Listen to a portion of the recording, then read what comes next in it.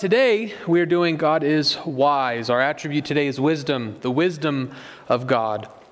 We did 2 weeks on the knowledge of God, and we briefly talked about, when we were doing the knowledge of God, that obviously wisdom and knowledge are related in a very important sense, but they actually are different. There's a difference between being knowledgeable and being wise. If the Bible ever talks about God being full of knowledge and wisdom, usually it's trying to say two separate things about who God is.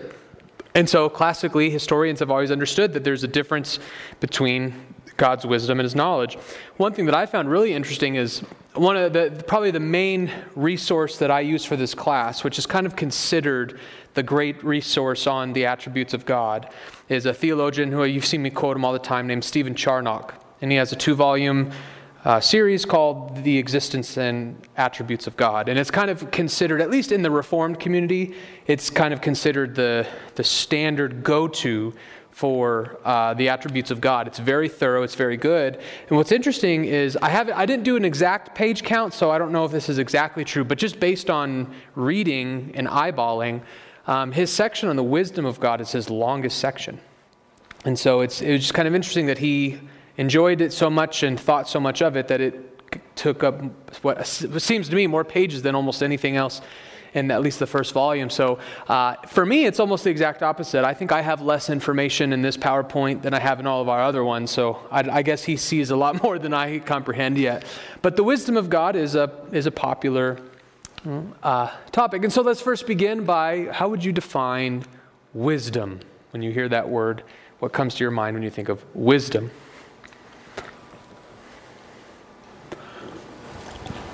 Proper use of knowledge. The proper use of knowledge, I think that's really good. Yeah. I think I've heard is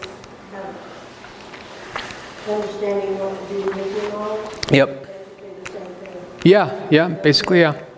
Yeah, that's kind of how I've always understood wisdom. I think that wisdom, like so many of the other attributes, is one of those words that you kind of just know it, but it's hard to articulate a definition to it. And I think so. I'm sure the definition, the proper use of knowledge, I'm sure maybe it breaks down at some point, or there's some places where the line between knowledge and wisdom is fuzzy. But I think that's generally speaking a pretty good definition. That's how I've always heard it too. Wisdom is not knowledge; it's what you do with knowledge, kind of a thing. There's an old funny joke that I don't remember who first said it, but I remember hearing it a lot, where it said, "Knowledge is knowing that tomatoes are fruits. Wisdom is knowing not to put tomatoes in your fruit smoothie." Knowledge versus wisdom. So I think that's probably pretty good.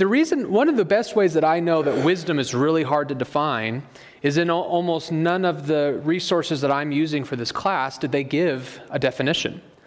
Either they just skipped over giving a definition and just went along as if we all were on the same page already, which kind of goes back to that idea where we kind of just know what it is and we can't define it. And then the ones that did give definitions were not able to give just like a clear, quick sentence. They had to break it down into these long parts. So I think it's very difficult to give a super accurate one-sentence definition of wisdom, but I do think that the proper use of knowledge is the best we have. I think that's really good. The way Charnock did is he kind of broke it down into 3 long paragraphs, and this is kind of my summary of each of those paragraphs. So when he sees in wisdom, he sees a handful of things. He sees acting for a right end. So wisdom, knowledge is just knowing what the right end is. Wisdom is actually getting you there. So kind of that same thing, the proper use of knowledge. But anytime you're able to efficiently move towards the right end, you are acting in wisdom. People who are unwise might know what the right end is, but they're very inefficient at getting there. So wisdom is acting for a right end. Wisdom is observing all circumstances for an action. What he meant by this is wisdom is able to know in what context certain actions belong and what their consequences will be. So as I was reading him, for me, I think one of the best examples that came up is, you hear this all the time, like when tragedy strikes, someone goes through a really hard time, like some terrible thing happens. Usually people will say there's lots of right things to say, but maybe right after tragedy has struck is not the best time to say it. That's someone trying to counsel you in wisdom. Like they know that this given action, speaking truth into somebody's life, there's ways to do it and there's times to do it. That's wisdom. Knowledge is knowing the truth to be spoken, but wisdom is knowing when I speak it in this way, in this circumstance, what's going to happen? How is it going to improve or hurt the situation? And then he says, acting according to right reason and judgment of things. So the way he basically defined this is, anytime you act instinctively, you're not being wise. Wisdom is when your actions and your words are they come from sound reasoning. You think before you speak. You think before you act. Everything you do and say is according to right reason. So being unreasonable is obviously unwise, or doing things without reason is unwise. Even if sometimes you do things without reason and it ends up working out okay, we would still say that was unwise. You always want to have right reason and right judgment of what you're doing. That's kind of how he broke it down. Again, it's not like a clear, succinct, here is wisdom. It's just kind of, here, it kind of looks like this. But yeah, that's how he saw it. I'm sorry, was someone take a picture? Did I turn it too fast? So the first thing we want to establish is that God is wise. However we understand wisdom, the Bible certainly attributes wisdom to God. With God are wisdom and might. He has counsel and understanding. And I think here is probably decent. Understanding is probably more along the lines of knowledge, but counsel is more of wisdom. Counsel is kind of going back to this thing. God never acts without counsel, without reason, without proper judgment. He always acts according to wise counsel. He understands, and then he uses that understanding to make decisions. And that's why he has wisdom and then the might to accomplish all that. With God are wisdom and might. Probably the most popular paragraph in all of Scripture that speaks of God's wisdom is Paul's in Romans 12. Oh, the depth of the riches and wisdom and knowledge of God. How unsearchable are his judgments and how inscrutable his ways. For who has known the mind of the Lord, or who has been his counselor? Or who has given a gift to him that he has been repaid? From him and through him and to him are all things. To him be glory forever. Amen. So again, we have not only wisdom being explicitly given to God and saying that he has it in riches, but it says that his judgments, so again, that's wisdom, that's counsel, are unsearchable. So his judgments are greater than ours. His wisdom is infinitely greater than ours. You do not have the capacity to fully search out and explore all of the reasons why God does what he does. It's an unsearchable judgment, and that's basically what inscrutable means. You can't understand it. You can't break it down. His wisdom is infinitely beyond us. He is just that wise. And even here, again, this idea of counselor. God has no need of anyone to meet with him in some kind of court of appeals and say, God, let's think about this for a second. Why don't you maybe try this? Right? God has never, ever relied upon the counsel of other people or other creatures. No one can be his counselor. We actually sing the song, Behold Our God. And one of the lines we sing in that is, who has given counsel to the Lord? And it's a rhetorical question. God has never sought advice.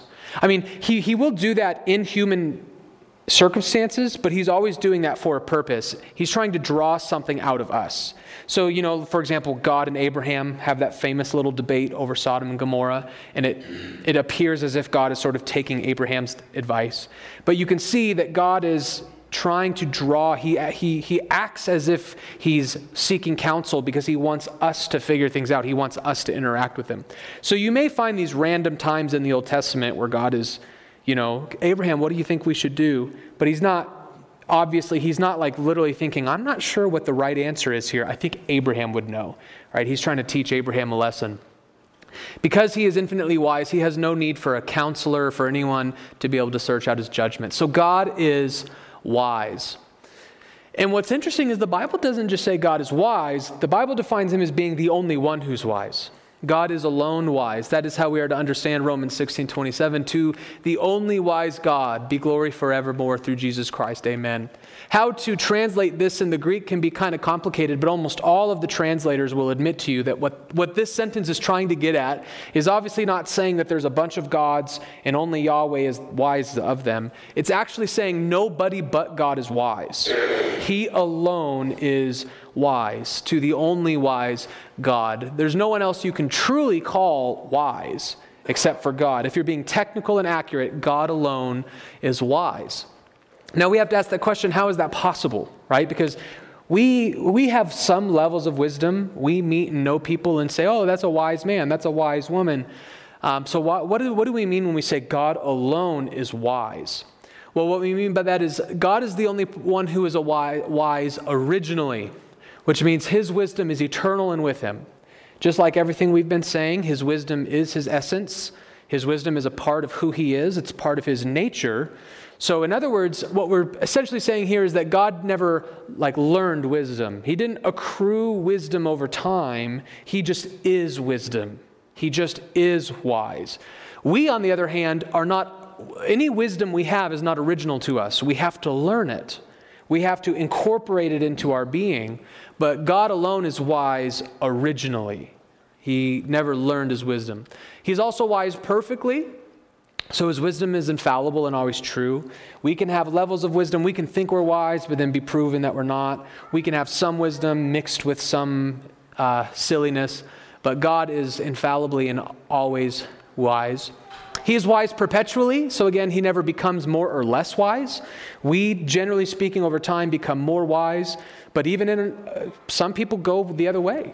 Right? Tragedy happens in their life and causes them to make unwise, and they become more unwise, right? So we grow in both directions. We can become wiser, we can become less wise, but God is infinitely, perfectly, originally wise perpetually. He never loses or grows in wisdom. And then lastly, he is infinitely wise. Because his wisdom is his essence, it is his nature, and his nature is eternal and infinite. His wisdom is therefore eternal and infinite. And so when we say God alone is wise, we're saying that God is originally, perfectly, perpetually, and infinitely wise, and this isn't true for any creature. So creatures will have sort of analogies of God's wisdom, but they are not truly wise. God alone is truly wise. And so we want to ask, this is kind of the fun stuff, how is God's wisdom manifested? How do we know that God is so wise? I mean, the first and obvious reason I don't have on here is Scripture, right? We saw the verses. God reveals himself as wise. So Scripture is the first means we have to know the wisdom of God. He reveals his wisdom to us. But there are other ways that we see and observe and come to understand that God truly is unfathomably wise. And so I have 3 reasons that we're going to break down. God's wisdom is manifested in his purpose and his decrees. We see that God is wise through his purposes and his decrees. God's wisdom is manifested in his works and the things that he does. And God's wisdom is manifested in salvation. And so we're going to look at these 3 things. His purpose and decree, the Scriptures testify about the wisdom of God, not just who he is wise, but that he shows his wisdom with his plans, with the way he plans things, his purposes and his decrees. Isaiah 25:1, O Lord, you are my God, I will exalt you, I will praise your name. Why are we exalting God? Why are we praising God? For you have done wonderful things, plans formed of old, faithful and sure. So this is a person, Isaiah here, is seeing God's plan work out in the world and thinking, oh my goodness, he is so wise. Look at what he's doing. Look at what he's accomplishing. He is seeing the wisdom of God in God's purposes and decrees. Your plans formed of old are wonderful. It's just amazing to see these things unfold. So we can see the wisdom of God in his plans and how he accomplishes things. Ephesians 2:11-12, in him we have obtained an inheritance, having been predestined according to the purpose of him who works all things according to the counsel of his will. So again, there's that word counsel. Everything works out according to God's wisdom. God is infinitely wise, and he is guiding the world. He is bringing the world along according to his wisdom. So again, what does this testify? That when we look at anything, when we see what he's doing in the world and what he's doing with the church, what he's doing with us, we see the wisdom of his plans unfolding, the wisdom of his counsel, his predestination unfolding. Ephesians 3:10, so that through the church, the manifold wisdom of God might now be made known to the rulers and authorities in the heavenly places. So even angels and demons have been looking into the world, and they've been seeing specifically through what God has done through the church, and even the angels and demons are going, oh my goodness, this God's wisdom is manifold. We can't comprehend how wise he is now that we see how the pieces are lining up. We thought it was chaos, we thought it was broken, and now it's actually all been going according to plan all along. God demonstrates his wisdom in his plans and in his decrees. And one more, for from him and through him and to him are all things. To him be glory forever, amen. What is this getting at? Well, notice that God is ultimately accomplishing all things. Everything is from him. Everything is working out through him according to his power and to him. So everything that God is doing is ultimately, he's working it back to himself. He's working it back to his own glory. And so here's the logic of this verse. If God is the most glorious thing in and outside of all creation, and if his plans are ultimately bringing him glory, then we know that his plans are glorious. So the fact that God is working all things to his glory shows us just how glorious and wise his plans are. So again, all these verses just kind of give us a taste of how God's wisdom is demonstrated in his purpose and in his decrees.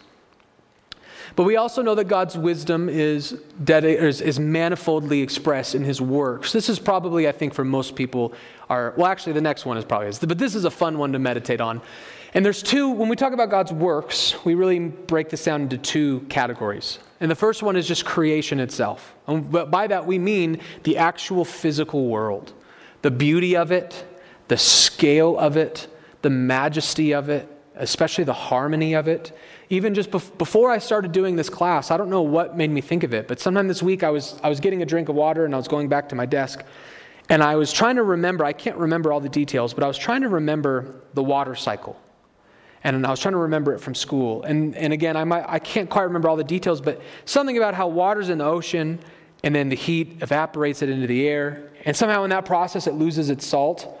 And then it gets frozen in the clouds, and then the clouds move it above land. And then it rains or snows, which goes into the rivers. The gravity pulls that into rivers or underground, and then the rivers bring it back into the ocean.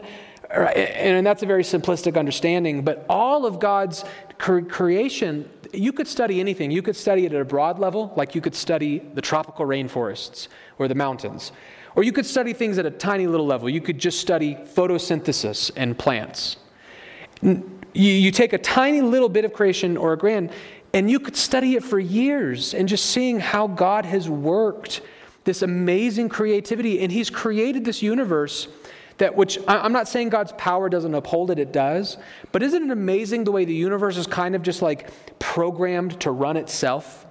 Like we don't live in a world, I know this sounds cool to us because it would just be, it's so different, but this really wouldn't be very creative. Imagine if God was doing everything in the sense of not like providentially upholding the system that he created, but literally like if he wanted a tree to move, he would actually have to reach his hand down and move it. Like, or if he, imagine if God had to like mechanistically just like move everything. Like that's not very creative. Like he just created all this stuff and just kind of pushes it around.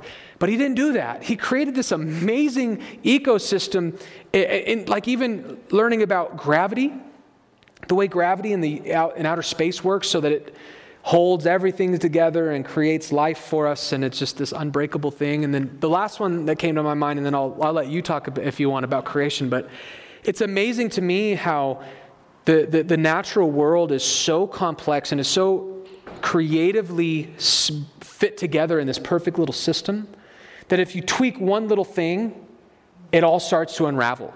I was just learning I saw an ad for some kid. I don't even know how accurate this is. It's just an ad for some kid apparently invented some amazing mosquito catcher. Like it works better than any other mosquito catcher that you can buy.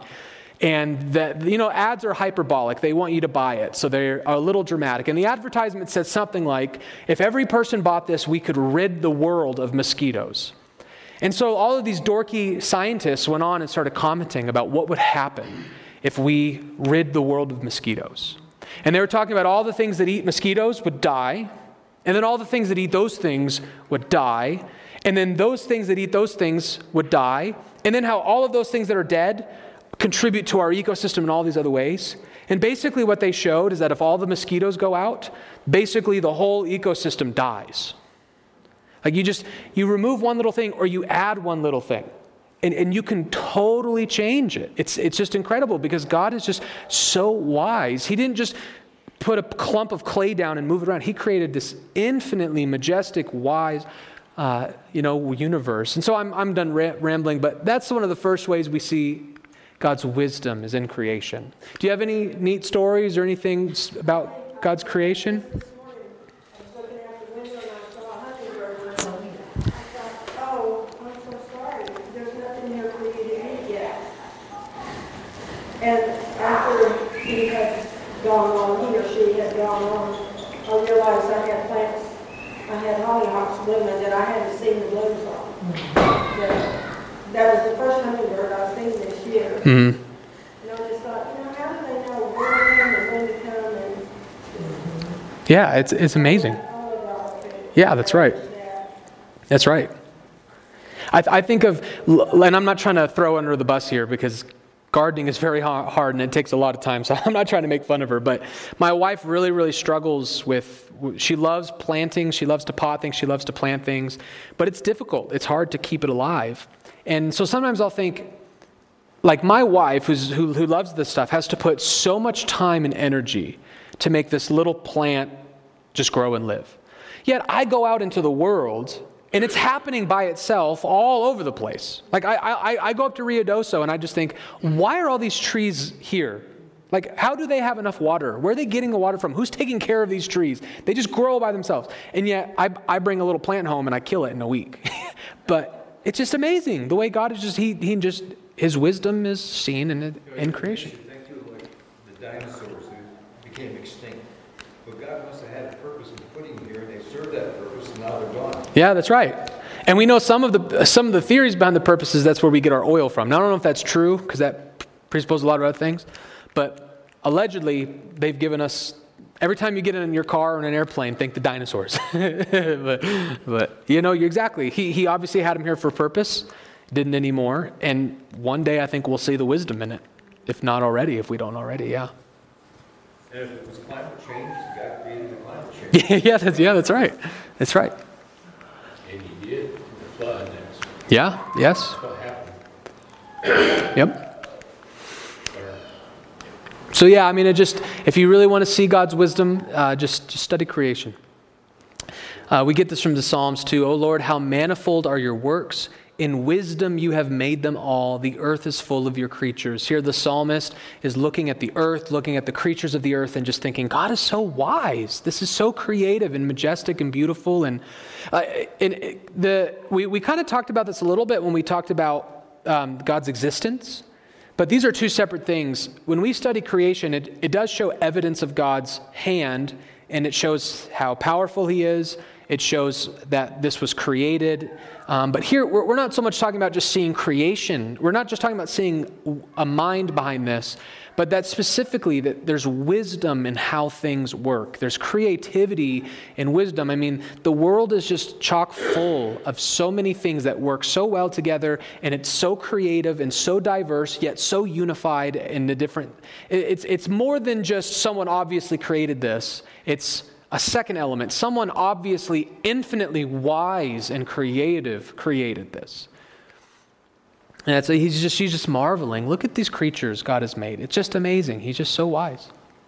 One of the things that I think about is Darwin and the way he hypothesized the creation of the world and what we knew about, and particularly humans and blood in 1870, whatever. Mm-hmm. It was just a red liquid we had. Right. We didn't, I guess we knew dogs were different, but we now know it takes 40 different steps at the molecular level in the blood, in the cell level, for blood to coagulate.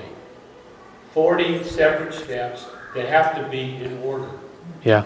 For your blood to coagulate. So, we see this all over. It's the same argument with the eye.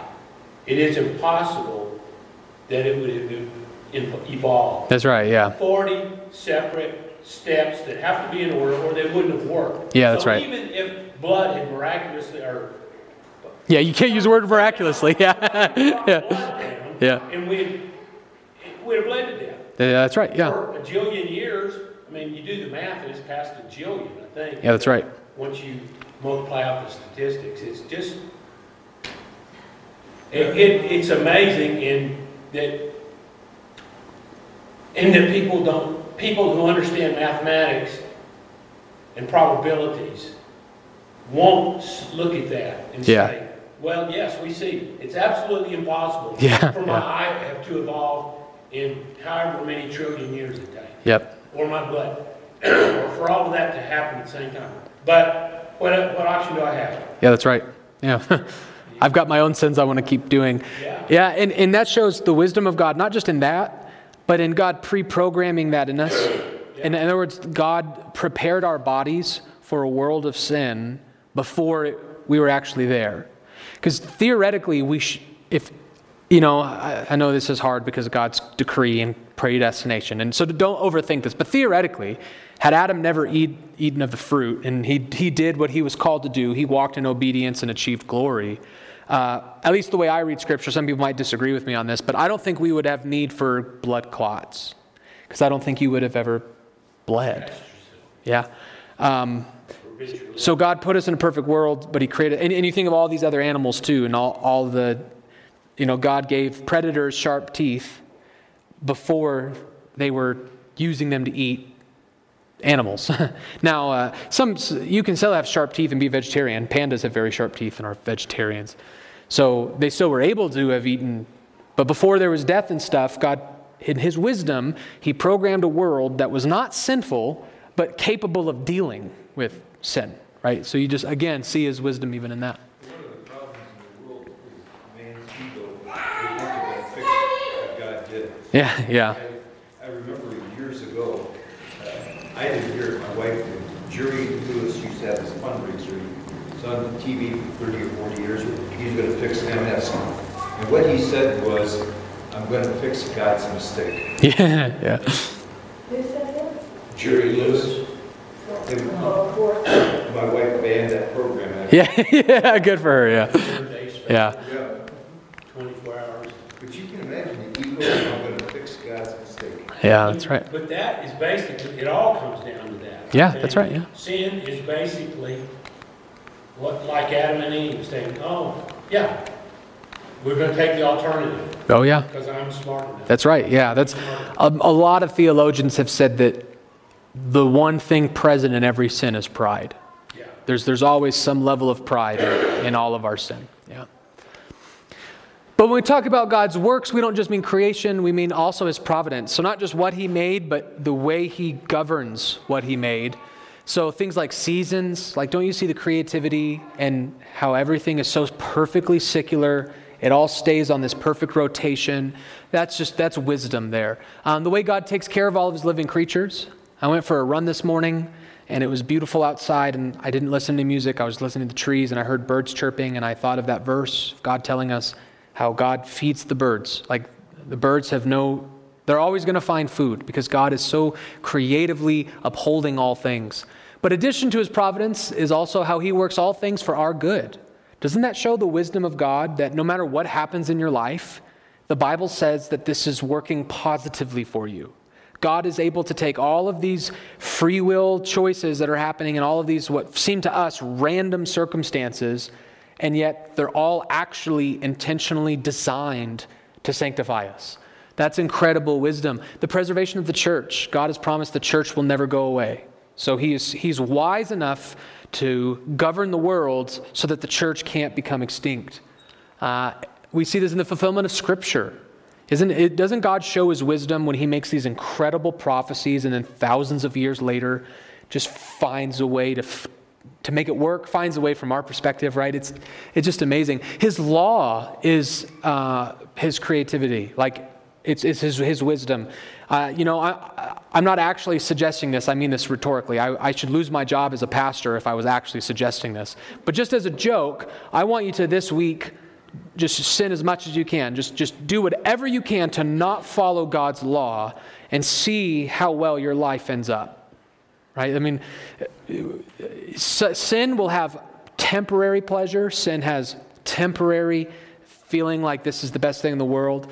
But you ask any person who's wrecked their lives, that sin culminates and destroys us.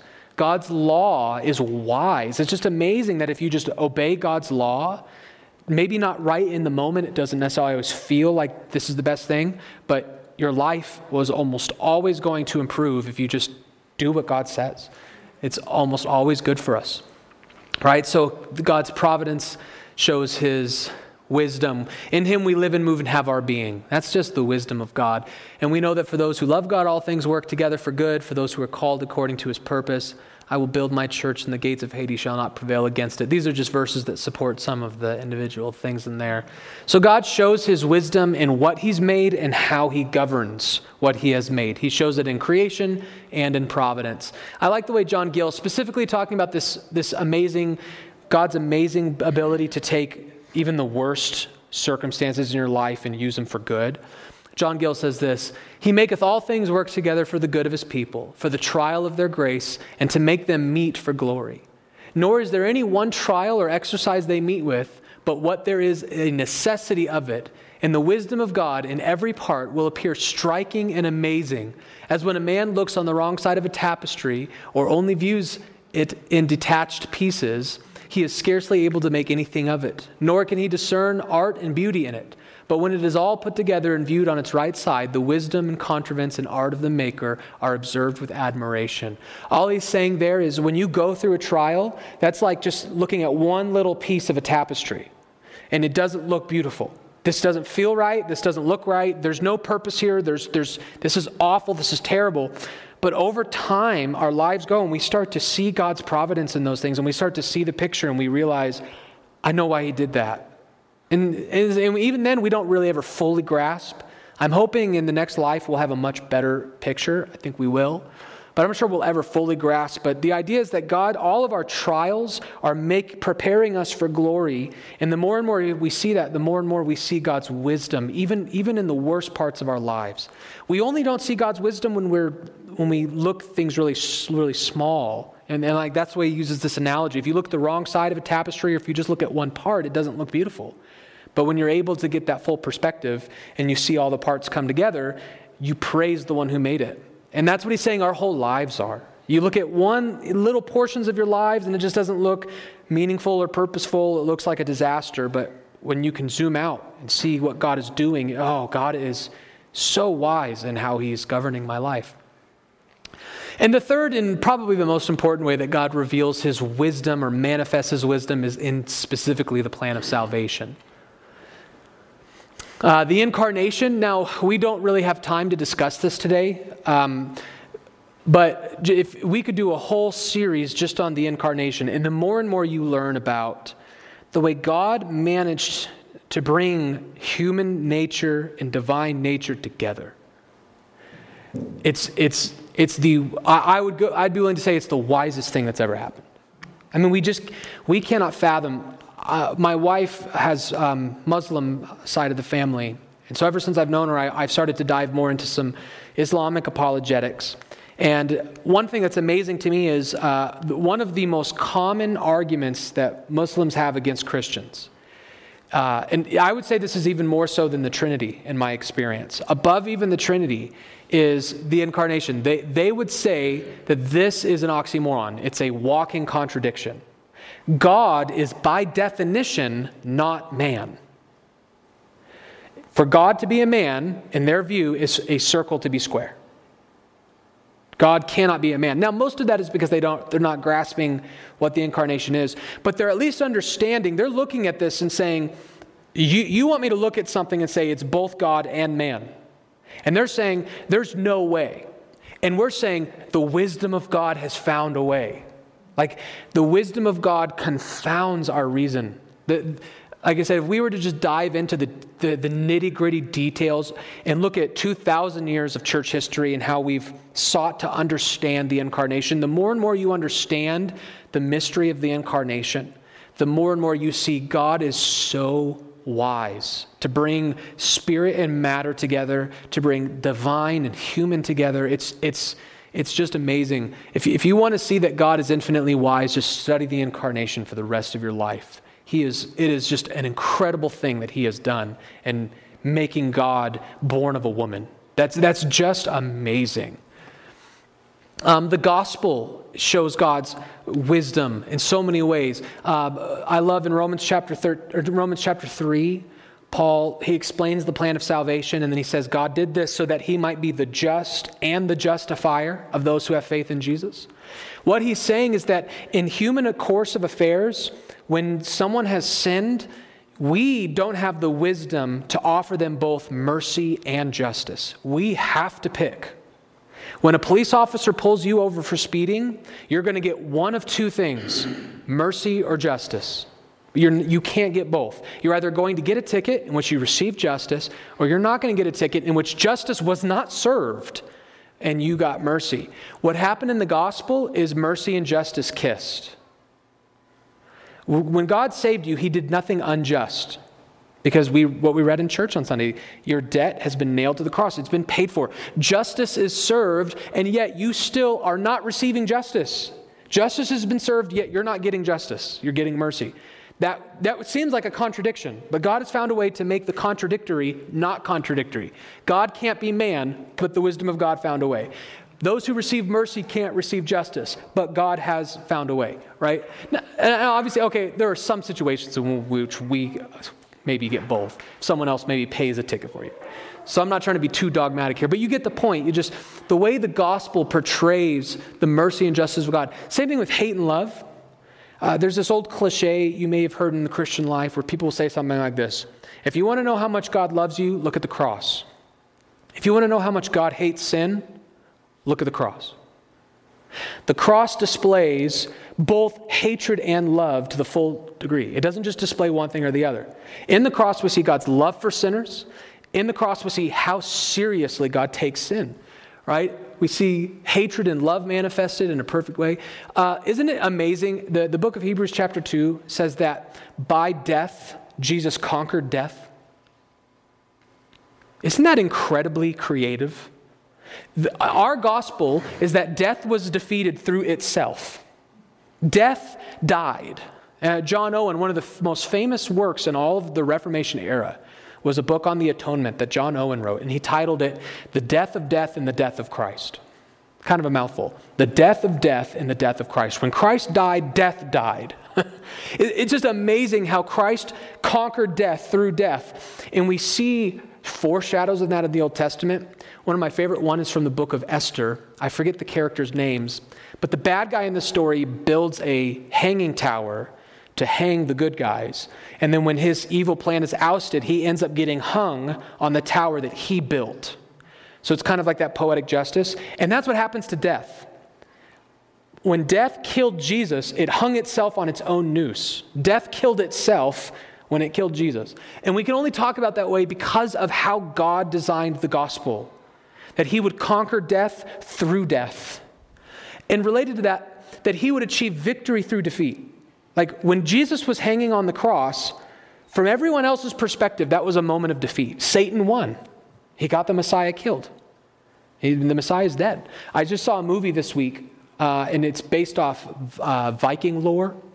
And there's this one little line in the movie where these Vikings say something about this weird Christian. It was based right around the time when Christianity first broke into the north, up in the Netherlands and stuff. And so they were so confused by this Christian religion because the Vikings were macho men.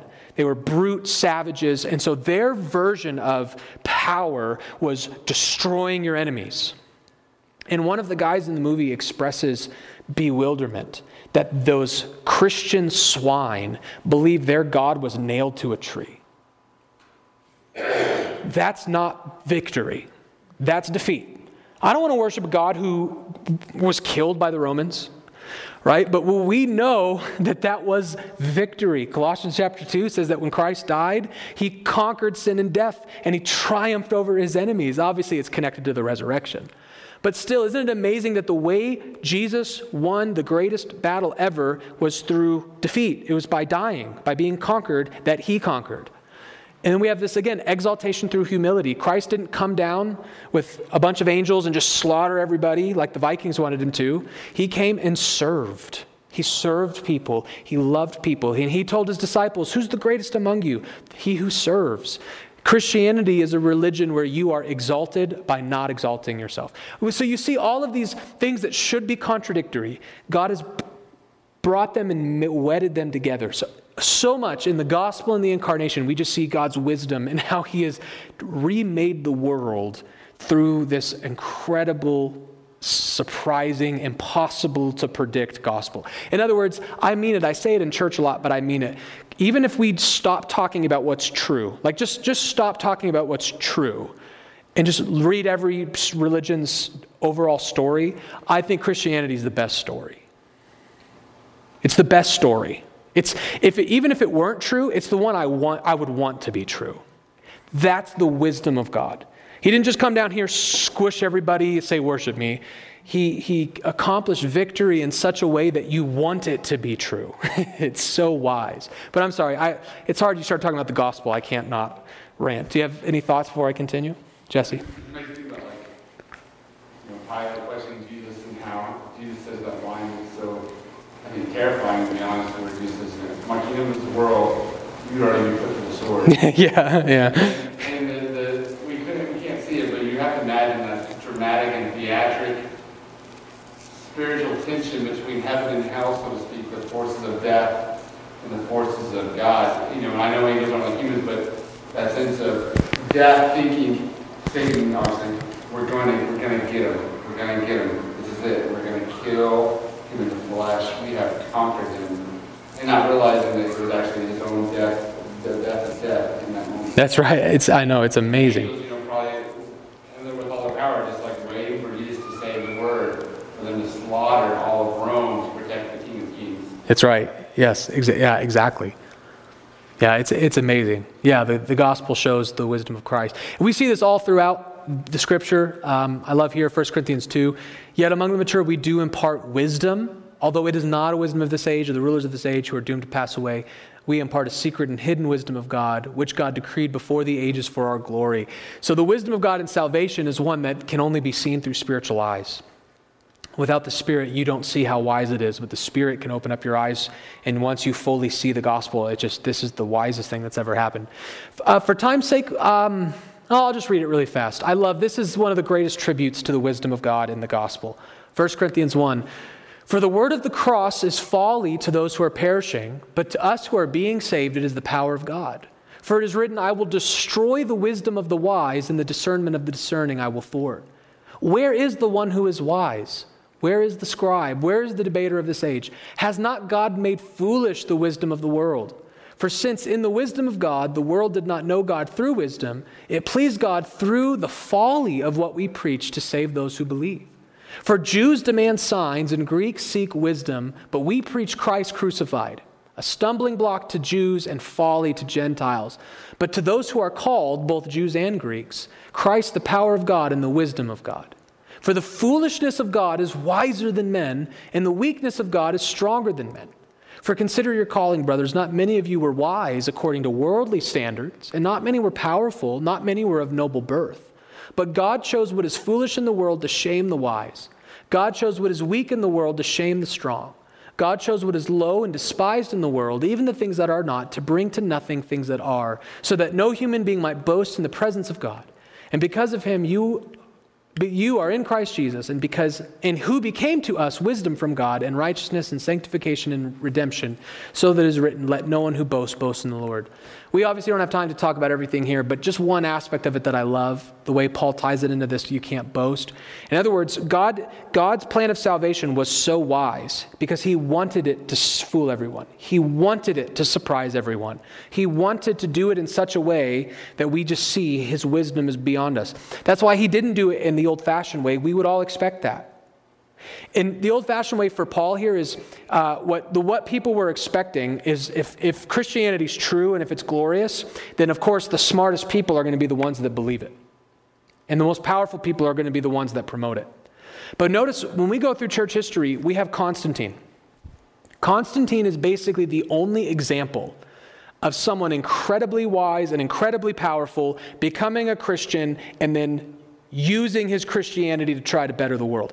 The vast majority of Christian history is that it's not the powerful and the wise and the triumphant who become Christians. It's the ones that the world's looked at and said, they're nothing. We don't care about them. And God exalted the lowly.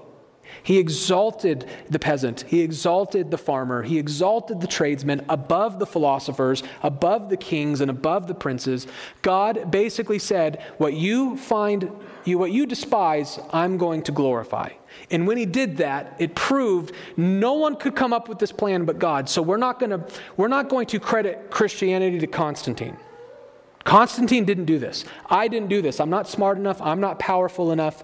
The only explanation for the growth of Christianity is the wisdom and power of God.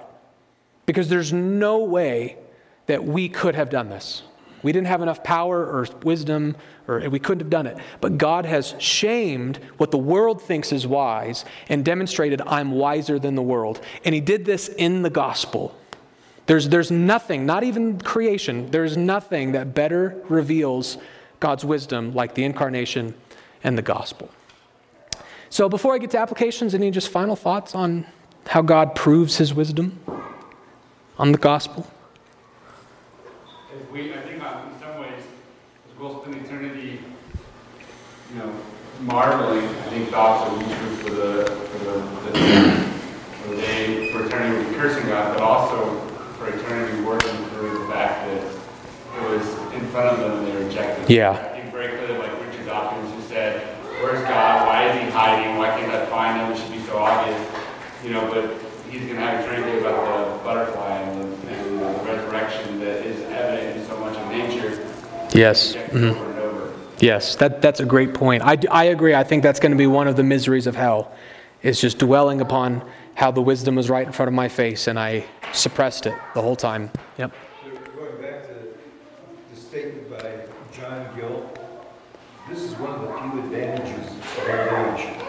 You have more to look back on and see how. Yeah. A young person doesn't have that. That's right. Yeah. You can see it harder for a young person to do that. That's right. Than an older person. Yep. That's right. The older I get, the more I can look back and see, boy, there's a purpose for that. Exactly. At the time, I didn't know it. Exactly. That's a great point. I'm actually, I think, going to touch on that, actually. You kind of foresaw something here. So here's some of the applications. I have three main categories we're going to break down. God's wisdom is a ground for comfort. God's wisdom calls us to seek wisdom. And God's wisdom calls us to obey him. Let's just briefly talk about comfort. God, in other words, you can take a sigh of relief. God is so wise, we can trust he knows what he's doing. Right? When your life feels like it's falling apart, when the world feels like it's falling apart, you can take a step back and remember who's in control and does he know what he's doing? Does he know what he's doing better than I would know what he's doing if I were to switch roles with it? Right? Isn't it just feel so good to know that an infinitely wise God is the one who's running the show? Wisdom is very, very important in leadership, and he is infinitely wise and in total control. So that should give us a lot of comfort to our lives. God's wisdom is a source of great comfort for us. That means we can trust him in trials. That means we can trust him when our prayers are unanswered. There's nothing that gives you better assurance when you have unanswered prayers than the wisdom of God. When you pray and ask God, please do this, please do this, please do this, and he says no, you know that answer, that no, is coming from someone infinitely wise. That means I do not want the yes. If the infinitely wise person said no, then I might not understand it, but I know now I don't want yes, right? Because he is wise. His wisdom, we can just trust him and take comfort. Another thing is don't fret the future. This is a big thing that when we were preaching through 1 Samuel, I was really trying to instill in us, because I think America, just generally speaking, has a very pessimistic view towards the future. This idea that the world's just going to hell in a handbasket, Christ is coming soon, everything is so bad. And sometimes I just want to say, like, okay, if the Bible teaches that, then I'll repent. But to me, that just kind of seems like an affront to the wisdom of God. Like, I don't know, I think he's running the show better than that. I think we have more to trust with the future than just it's God has just let go of the reins. We're sliding downhill at 1,000,000 miles an hour. We're going to crash and burn. So get your ticket into heaven before it happens, right? No, I think God is going to, I think at the end of time, we're going to see, oh, the wisdom of God. Now I know why everything was falling apart. I see it now. So just take comfort. Take a sigh of relief. The all-wise God is in control. This also tells us that we should seek wisdom. If God is wise and He is the standard of all things, we want to be like God, we should want to be wise. So part of wisdom is studying our Bibles, right? Wisdom and knowledge are different, but there's definitely a connection between them that it's going to be difficult to achieve wisdom without knowledge.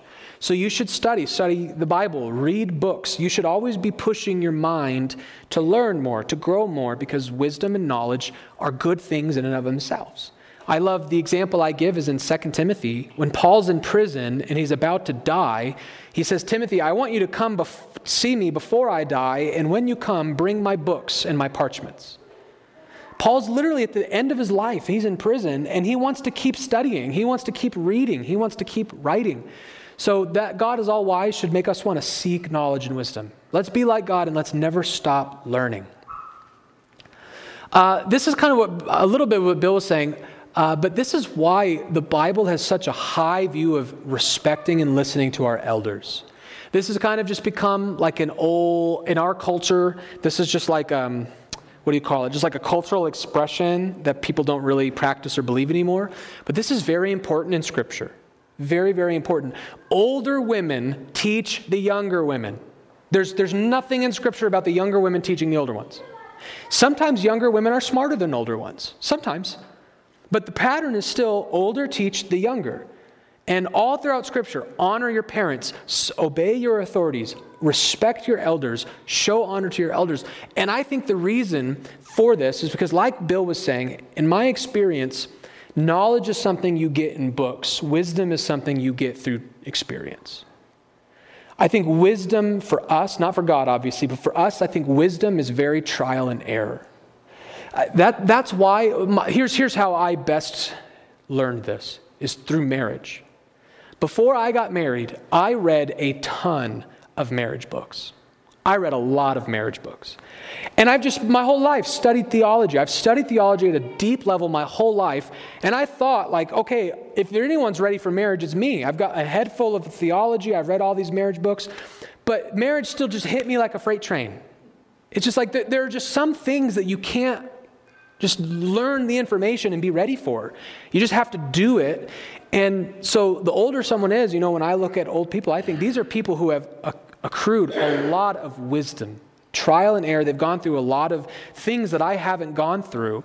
And so this is part of why. And this is why a 21-year-old who was valedictorian and graduated college early and got a PhD from Harvard could sit into a room with a 75-year-old retired electrician and still believe I have something to learn from this man. Like maybe I've accrued more book knowledge, but I'm 21, he's 70, I have something to learn here. Because knowledge is more than just books, it's more than just education. Wisdom is more than just books and education. So I think one of the ways that, knowing that God is more than just knowledgeable, He's wise, we should respect our elders who are wiser than us. Even if we were to take like a test, we might have more knowledge than them. They're wiser than us. And again, this means that we should live wisely. We should seek wisdom, we should respect, but we should live wisely. And what I mean by this is it's very common, especially in young, immature Christians, to want to see their Christian life in two categories, sinful or not sinful. I want to do this. Is it sinful? Pastor, is it sinful? No, it's technically not sinful. Okay, I'm going to do it. It's not sinful. You told me it's not sinful. I can do it. I'm going to do it. The Christian life is more than just doing everything I can that's not sinning. So a huge portion of the Christian life is yes, we should ask that question, is this sinful? But then we should ask the next question, is it wise? And we as Christians should not want to do things that are unwise, even if they're legal. Like even if we're allowed to do it, if it isn't wise, we should stay away from it. So much of Christian maturity is pressing on past right and wrong and into wise versus unwise. And I think Paul says this in 1 Corinthians 6. All things are lawful for me, but not all things are helpful. All things are lawful for me, but I will not be dominated by anything. Paul here is saying that just because something is lawful doesn't mean it's helpful. And helpfulness is learned through wisdom. Knowledge is knowing right or wrong. Wisdom is knowing helpful versus unhelpful, right? So God is wise, which means we should want to live wisely. And that doesn't just mean righteously. That means walking not just in righteousness, but in wisdom. Doing things that are helpful and productive versus unhelpful. That still might not be sinful, right? So take comfort, seek wisdom, and then the last application, walk in obedience. This is now where we do want to obey God's law. And this isn't the only reason we should obey God's law, but just since we're talking about wisdom, I want to focus on this. Because God's law is good and wise. We already hinted at this, but God's law is not arbitrary. Like I said, his law has a reflection in the world. If you continue to break his law for long periods of time, it's going to crush you. It's going to destroy you. Ask any alcoholic. Ask any person who's been addicted to drugs. Ask any husband or wife that spent their whole past life, in the horrible party scene, how the consequences, the ramifications, these things wreck our lives. And even when we repent, there's usually still consequences that won't go away until the resurrection. Not obeying God's law is very, very dangerous. Not just spiritually, but practically in our lives. It is wise to be obedient. God's law is not just good, it's wise. And this, as a kind of a separate practice related to this is why, I don't know if you remember, we talked about the regulative principle of worship. Now again, not everyone defines this term the same way, but this is the principle, the wisdom of God is behind this. When we come into church, we don't want to just ask the question, what are we allowed to do on Sunday morning? We want to ask the question, what's the best way to worship God? What's the most helpful way to worship God? And what the regulative principle of worship says is the best way to worship God is just to let him tell you. Like, let God tell you what to do on Sunday mornings. And that's what the regulative principle of worship means. That means that what we do on Sunday mornings is ultimately dictated by God's word. We don't want to just come here and try to outsmart God. Well, I know the Bible doesn't tell us to do this, but I really think it would work. I really think that people would like this. Are you wiser than God? That's kind of the rhetorical question the regulative principle asks. Are we wiser than God? One of the ways that we honor God's law is by saying, God, why don't you just tell us how you want to be worshiped? We're not going to just make it up. Why don't you tell us, because we're not wise, so we just want to listen to you. Oh, I forgot. There was a fourth one I forgot to add, and that's simply to praise God. Meditate on his wisdom. Start thinking about his wisdom when you're out in nature. Contemplate his providence. Again, never stop learning and diving into the gospel. The better you understand the gospel, the better you understand the wisdom of God. And then I'll just conclude so we can have a little bit of time for questions. Two concluding thoughts. One is a quote from Charnock. One other thing. To kind of summarize, God is essentially wise, which means his wisdom is his nature and essence. Wisdom is not outside of God and he's seeking it. It's who God is. It's part of his essential being. God is essentially wise. He doesn't learn, and he's efficiently wise. And what that means is that he is the source and giver of all wisdom. If you have any wisdom at all, God gave it to you. If you've accrued any wisdom at all, God gave it to you. So not only is God essentially wise, but he also dispenses that wisdom. He is wisdom and he gives wisdom. You are not wisdom and you have to receive wisdom. And then I just want to close. I love this quote from Charnock. We'll end with this. Wisdom is the royalty of God and the proper dialect of all his ways and works. No creature can lay claim to it. He is so wise that he is wisdom itself. I love that. Last phrase is powerful, but I love this, that wisdom is the proper dialect of all of God's works. When you speak, you have different accents, different dialects. The metaphor here is whenever God does something, what's he speaking in? What's the accent? Wisdom. Wisdom is the dialect of all his ways and works. It covers everything he does. So much so that he, as the Bible says, he alone is wise. No one else is truly wise. God alone is wise. And he is, in fact, so wise. He is essentially wise, which means he is wisdom itself. Wisdom is not something God has. Wisdom is something God is. He is wisdom itself.